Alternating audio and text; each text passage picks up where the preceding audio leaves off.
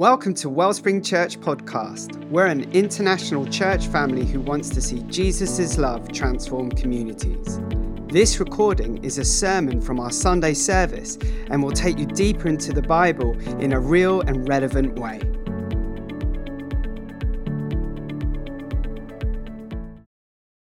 Right, fantastic. Well, we as a church are going through... we as a church are going through the summer, this summer in the Psalms. And we've got lovely people like you all to give a massive welcome, a whoop whoop, to Yetty, who's going to be sharing first. So give it up for Yetty.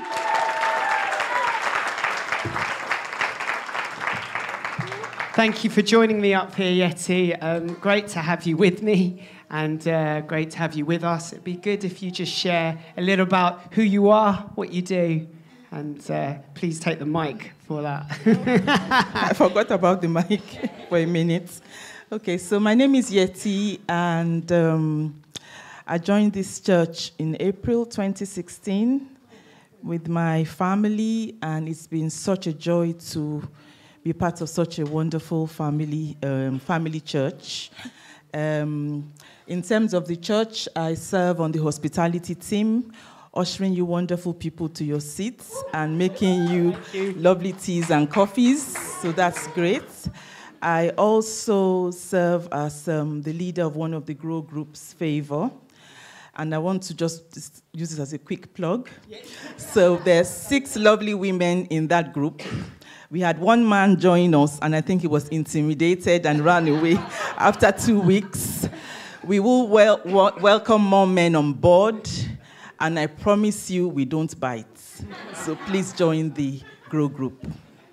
Yes, then for work, I'm a doctor, I'm a consultant with the NHS. I've also written one book, Monday Morning Coffee. There are a few copies downstairs. It's a weekly devotional. If you want it, please pick up a copy downstairs. So that's me in a little nutshell. I'm a mom and a wife, and I have 4 adults, 2 men and 2 young ladies, I must say. And yes, God has been good. Thank you, Yetty. Wonderful. Well, Yetty, let's jump straight into it. What is the psalm you're going to do today? Share with us. Today I'm going to be sharing Psalm 23. The reason being it's the first psalm I ever learned as a child. And for those of you in my generation, we used to use the King James Version. And, you know, it can be quite jaw-breaking, but that's the version that we used. And I was able to learn Psalm 23 by heart at a very young age. And that's the version I still recite when I'm doing my own quiet time. I know there are different versions out there. And I would like us to recite Psalm 23 in the King James Version today, and then we'll put on the screen the New Living Translation, and we'll kind of unpick everything together. Is that okay? Yeah. Good.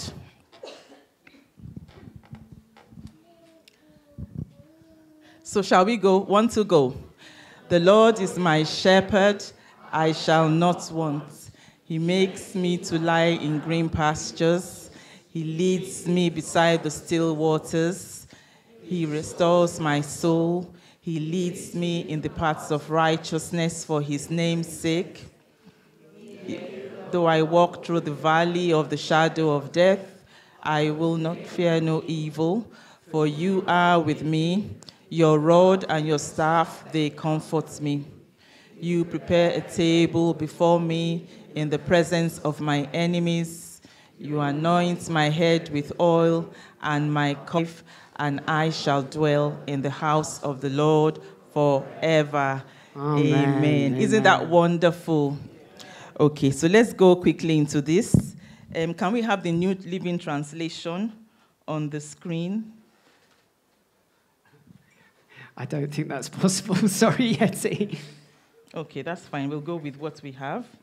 So why are we doing Psalm 23 today? So for me, Psalm 23 kind of echoes King David's life. King David wrote Psalm 23, as we all know, and it echoes his life, and it describes for me, it describes the journey of a Christian, the unpredictability of a Christian's journey. And so we're going to be looking at all the verses and unpicking them together. The first verse says, "The Lord is my shepherd. I have all that I need." I have all that I need. The Lord is my shepherd. As we know, King David, as a young boy, was a shepherd himself. He was the last of I don't know how many children, but he was not really part of the family. He was kind of relegated to the background and kind of almost abandoned, seen but not heard. But he had an encounter with God. He had a covenant relationship with God. He knew God as his own shepherd, and he was shepherding his own sheep. The Bible says in John 10, verse 11, Jesus is introducing himself to us. He says, "I am the good shepherd, and the good shepherd lays down his life for his sheep." Isn't that wonderful? I am the good shepherd. I am your shepherd. There were 100, and one got away, and God left the 99. If I had 100 pounds in coins, and one coin kind of rolled under my bed, I won't bother about it. I won't bother lifting up that bed and all the rubbish under my bed to look for the one coin. But God loves us so much that he will go in search of every missing one. God is our shepherd. He loves us and he knows us up close and personal. That's the God that we serve.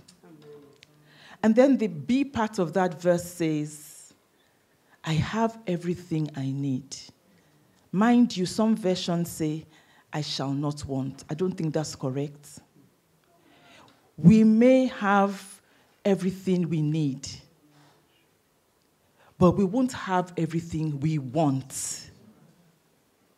If you give me a blank check and you ask me to write down what I want, and sweets and chocolates, but we not just kids, Yetty. And possibly us as well. But we as their parents know that they need their fruits and veg. So God knows what we need as our shepherd. And if we have a covenant relationship with him, we will have what we need. So I want us to say something to ourselves today. I want you to say it after me. I know what I want, but God knows what I need. Can we say it again? I know what I want, but God knows what I need. Indeed, the Lord knows. So we're going to go to verse 2 of the Psalm, and this is what it says. He leads me in green meadows. He leads me beside peaceful streams. He renews my strength. That version on the screen says, he makes me lie down in green pastures. He leads me beside the still waters. The Lord that we serve is not a slave driver. How many of us know that? He's not going to drive us to death. He knows when we're tired. He knows when we need some rest. He knows when we're thirsty, when we are hungry. And he would lead us. He would guide us. He would refresh our souls. He would feed us. And he will grant us peace. But can I just stop there for a minute? What does peace mean for a Christian? What does peace mean for you? Peace doesn't mean everything is happy, joyful, you have no money worries, you have no health worries. That's not peace. That's not the kind of peace God has promised us. The Bible says in John 16:33, in this world, we will have trials, many trials and sorrows. But take heart, I have overcome. Peace for a Christian doesn't mean the absence of storms. It's the assurance that God is with us in the storm. The assurance that God is with us in the storm. Very quickly, let's go to verses 3 and 4 together. And this is where I'm going to spend time today.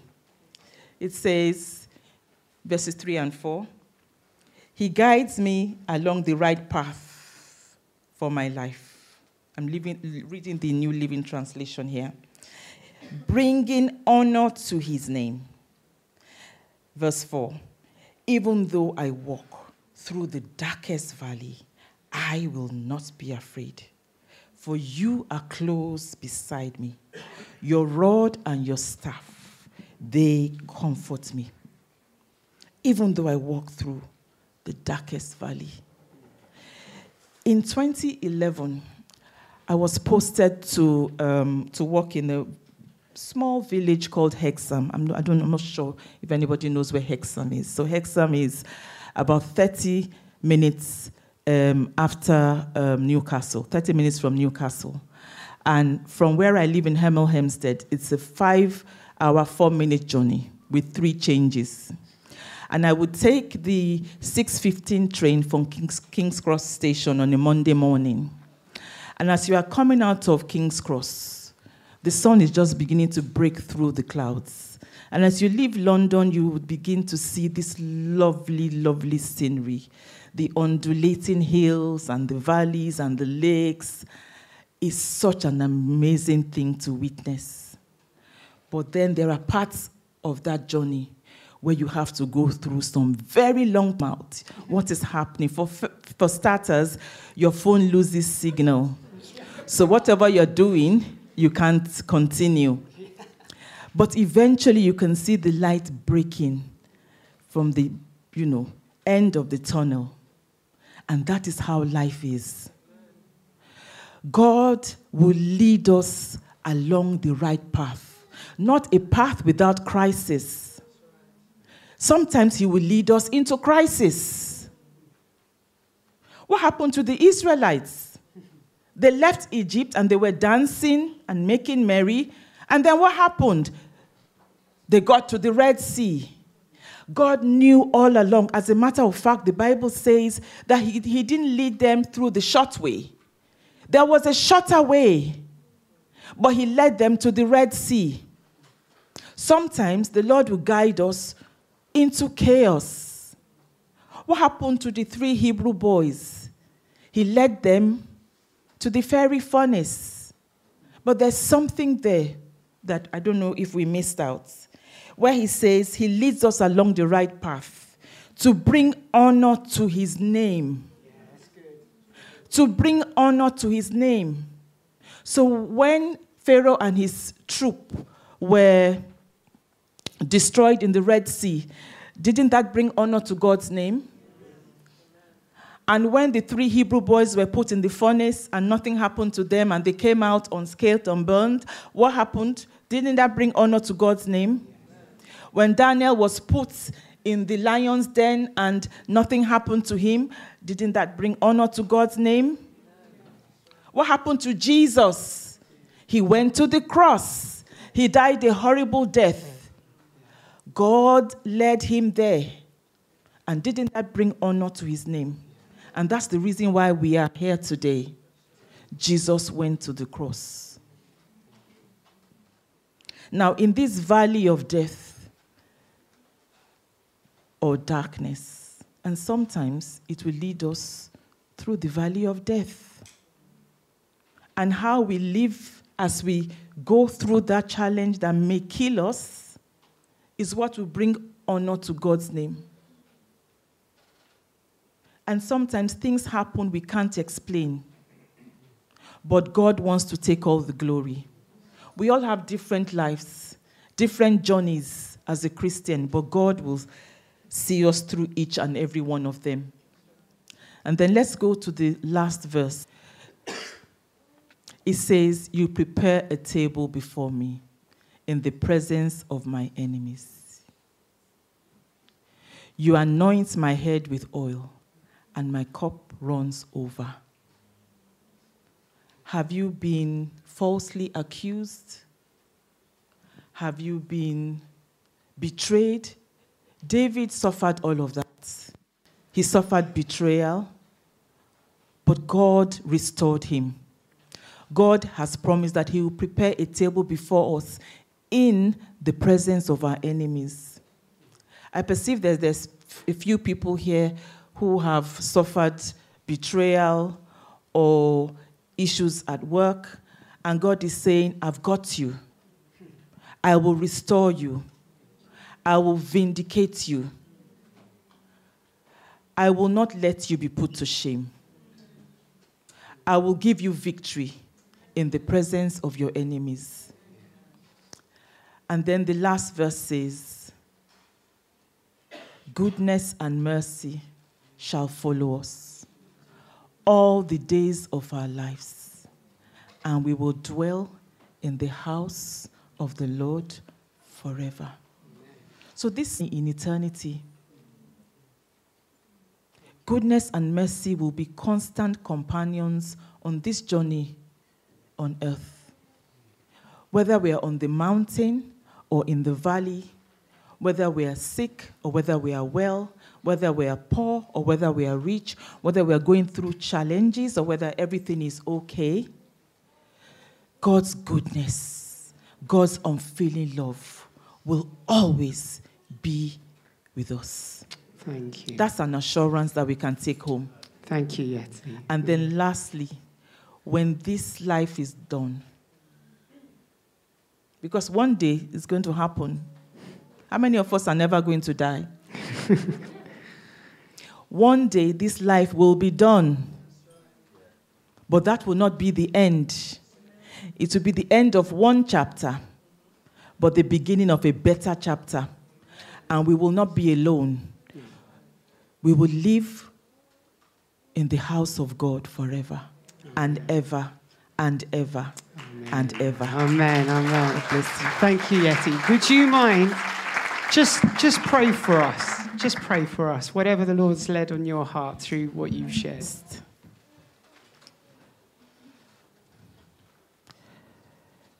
Lord Jesus, thank you for today. Thank you for your word. As simple as it is deep. And there's healing in it.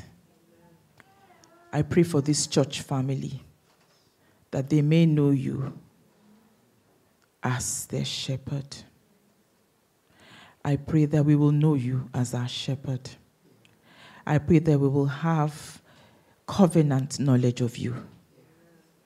I pray that we will know you as the God that provides, the God that leads, and the God that guides, the God that sustains, the God that protects.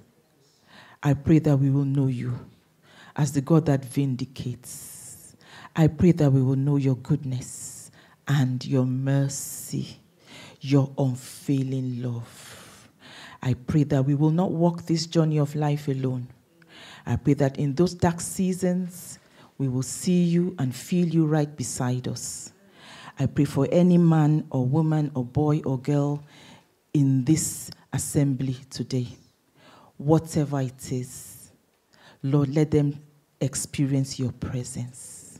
Wherever anyone has strayed from your presence, Lord, there is an assurance that you will go after them and that you will get them back, and none of us will be lost. I pray that when the time comes for us to leave this earth, Lord God, it will not be a loss, it will be a... And now if we could welcome up Alan to the stage as well. Come on, Alan. Come here. Wonderful. There you are. Hey, wasn't that great? Thank you, Yetty. That was great. Okay, well, wonderful. For those of you who don't know Alan, would you mind sharing a little bit about who you are? Who am I? Yes. Yeah, who am I? I'm Alan. I'm married to Jane. We've been married 41 years. We have how many children? I think it's 4, it's 4. But it was 8 in the first, Yeah, so no, I don't yeah, know. We have 4 children, 8 grandchildren, and we're spending a week next week with most of them. Yeah, in Somerset. That's going to be fabulous. Yeah. He says we because he's also my father-in-law, just in case you're wondering. I don't just tag along with congregants' holidays, although... It's great when you're known like my son's in Australia, and I just ride on the back of everyone else's fame. But thank you. Yeah, okay. Well, do you want to share the psalm and some reflections? Yeah, we're going to talk about Psalm 139. It's a psalm I like. It's a psalm that's special to me, and we're just going to run through it, and we'll read a little bit and talk a bit about it as we go through. So it starts off, "O Lord, you have examined my heart and you know everything about me." Everything. Okay, got that? You know when I sit down or stand up. So God knew that I stood up from that chair just now and I walked here. Yeah, interesting. Anyway, it's okay. So he said, you know my thoughts. That's interesting. Even when I'm far away. You see me when I travel and when I rest at home. You know everything I do. You know what I'm going to say even before I say it, Lord. And David understood that God knew him better than he knew himself. He wrote in Psalm 19, there's a verse there that says, "How can I know all the sins lurking in my heart?" We think we know ourselves. We think we know all the, perhaps what we're not so happy about ourselves. And we think, it's bad. But actually, God knows even more.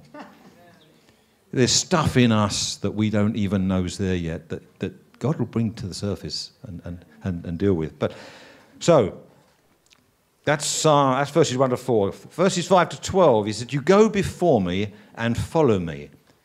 You place your hand of blessing on my head. Such knowledge is too wonderful for me, too great for me to understand. He didn't understand it because he knew what he was really like, and yet God wanted to follow him and go before him and put his hand of blessing on his head. That's what I just don't understand it. Why would God do that for me when I'm like I am? So he says, I can never escape from your spirit. I can never get away from your presence. If I go up to heaven, you're there. If I go down to the grave, you're there. If I ride on the wings of the morning, if I dwell in the farthest oceans, even there, your hand will guide me and your strength will support me. I could ask the darkness to hide me and the light around me to become night, but even in the darkness, I cannot hide from you. And yet he loves us. He loves us, he chooses to walk with us, and he puts his hand of blessing on us. And wherever we are, his hand will guide us, and his strength will support us. So that's wherever we are. Not ever we were, he was going to. It's wherever you are now. Where are you now? Where are you now? I know there are people here facing challenges. Yetty talked about walking. Though I walk through the valley of the shadow, I will be with you. He walked with you. But there are people who are facing challenges. People who have plans for their future, maybe even think that they're God's plans for their future, but maybe haven't asked God. Maybe they haven't asked God. Have you asked God what he's got for your life? Young people are going through, they're doing their degrees. This is the time when A-levels were out this week, weren't they? And all these results are coming out and people are challenging and chasing forward, choosing their options. Got ACAS sitting there helping them to find places because they perhaps didn't quite make it. And they've got plans. I don't know what the percentage is, but I don't think there's that many people who are in jobs that are relevant to the degree they took. We chase the degrees, we chase these things, and we end up doing something totally different. Okay? That's the way it is. But if we follow God, yes, it's great to have education. Yes, it's great to be challenged. It's great to learn. It's also good to fail. Jane worked with a lady, a professor in Bath on dealing with children and trauma, and she won't employ anyone that had a first-class degree. They've all got to have failed at some point, because 6 months into the job, when they fail, they won't know how to handle it. So Failure's not a bad thing. Let God pick you up. Let's learn from it. Eh? Great. So, God... Okay. Come on, Alan. Okay, right. Thank you. Verse 13, you made all the delicate inner parts of my body and you knit me together in my mother's womb. Thank you for making me so wonderfully complex. Your workmanship is marvelous. How well I know it. You watched me as I was being formed in utter seclusion, as I was woven together in the dark of the womb. And they're amazing words. And they're amazing, aren't they? You saw me before I was born. Every day of my life was recorded in your book. Every moment was laid out before a single day had passed. How precious are your thoughts about me, O God. They cannot be numbered. I can't even count them. They outnumber the grains of sand. God's thoughts, precious thoughts about us, outnumber the grains of sand. And when I wake up, you're still with me. God's in control of our lives. God is in control. He has a plan and purpose for us. But I think the question is, are we going to follow his plan or ours? And that's a hard one. You know, it's a hard one. In Revelations, Jesus is right. He said, Jesus says, I know all the things you do. So Jesus, you could apply it to us. He's writing to this church. I know all the things you do. And now I am standing at a door and knocking, and I'm not coming in unless you hear my voice, open the door and invite me in. Jesus is telling, this is not to unbelievers who are getting the message of evangelism. You know, I'm knocking at the door of your life, please invite me in. It has nothing to do with that. It's writing to the church. He's writing to you and me saying, I know all about you. I'm standing here and I want to be invited to every part of your life. Every part. So there's some challenges there. Is Jesus, does he have permission to come into every part of your life? So, will we let him in? Will we let him in? After our first son was born, we went to a Spring Harvest Bible Week, which is a bit like what the youth went to, but for grown-ups. And I know, kids as well. Did you sleep much? I can't remember. Well, actually, no. James was with us. It was in his first year, and the first thing we did when we went into this chalet at Minehead was to clean it. You know, it was filthy, and yeah, there we go. That was one. And then one night I'd really got inspired, and I wanted to. I was going to do something with my life. I'm going to go for God. And I said to Jane, there's a place in this Minehead thing where they had the missions people had their stand, and everyone I went to, well, what's your degree? I'd got 2 GCSEs. One was art. You know. I laugh because I've got art as well, but, right? You know, but that I took it to A-level, but anyway. I was, from that moment, in my head, I was a failure. I could not serve God. And I walked back from that night on my own, incredibly despondent and downcast. And so that's it, you know. And that's when I heard God speak to me. You know, this is interesting. Have you heard God speak to you? When you know that's God saying something. And what he said to me was, I will use you. I will use you. But you're going to go through a time of training. You're just going to have to be patient and walk with me. And I'll call you when you're ready. When he says I'm ready, not when I'm... Because I was ready, but... So 7 years later, Jane was at a ladies' conference up I don't know, it's up in Midlands somewhere, and there was a lady there who was from a church in Worksop that they've been doing some work in Romania, and they wanted to try and use a hotel out in Romania as a ski place, and Jane had been involved in travel and tourism, and they said, would we go out and with them and talk to the owners of this hotel, see if it can be converted to a ski hotel and be used, and we went out there, and it didn't work out. It was a long, but it wasn't going to work. But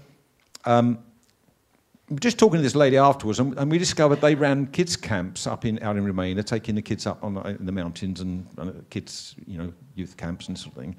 So we said, well, that sounds nice. Do you need any helpers?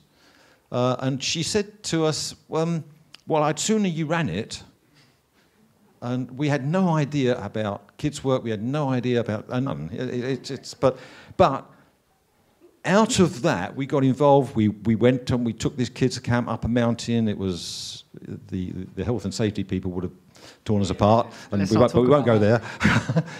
But God was in that, and we over time and over the years, we got involved in kids' work. And we started an international children's ministry. We went all around the world running youth camps, preaching the gospel to thousands of kids in Africa and India and other places.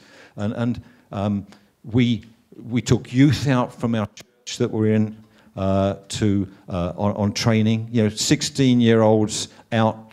Their parents signed them over to us and allowed us to take them. And we took them on mission.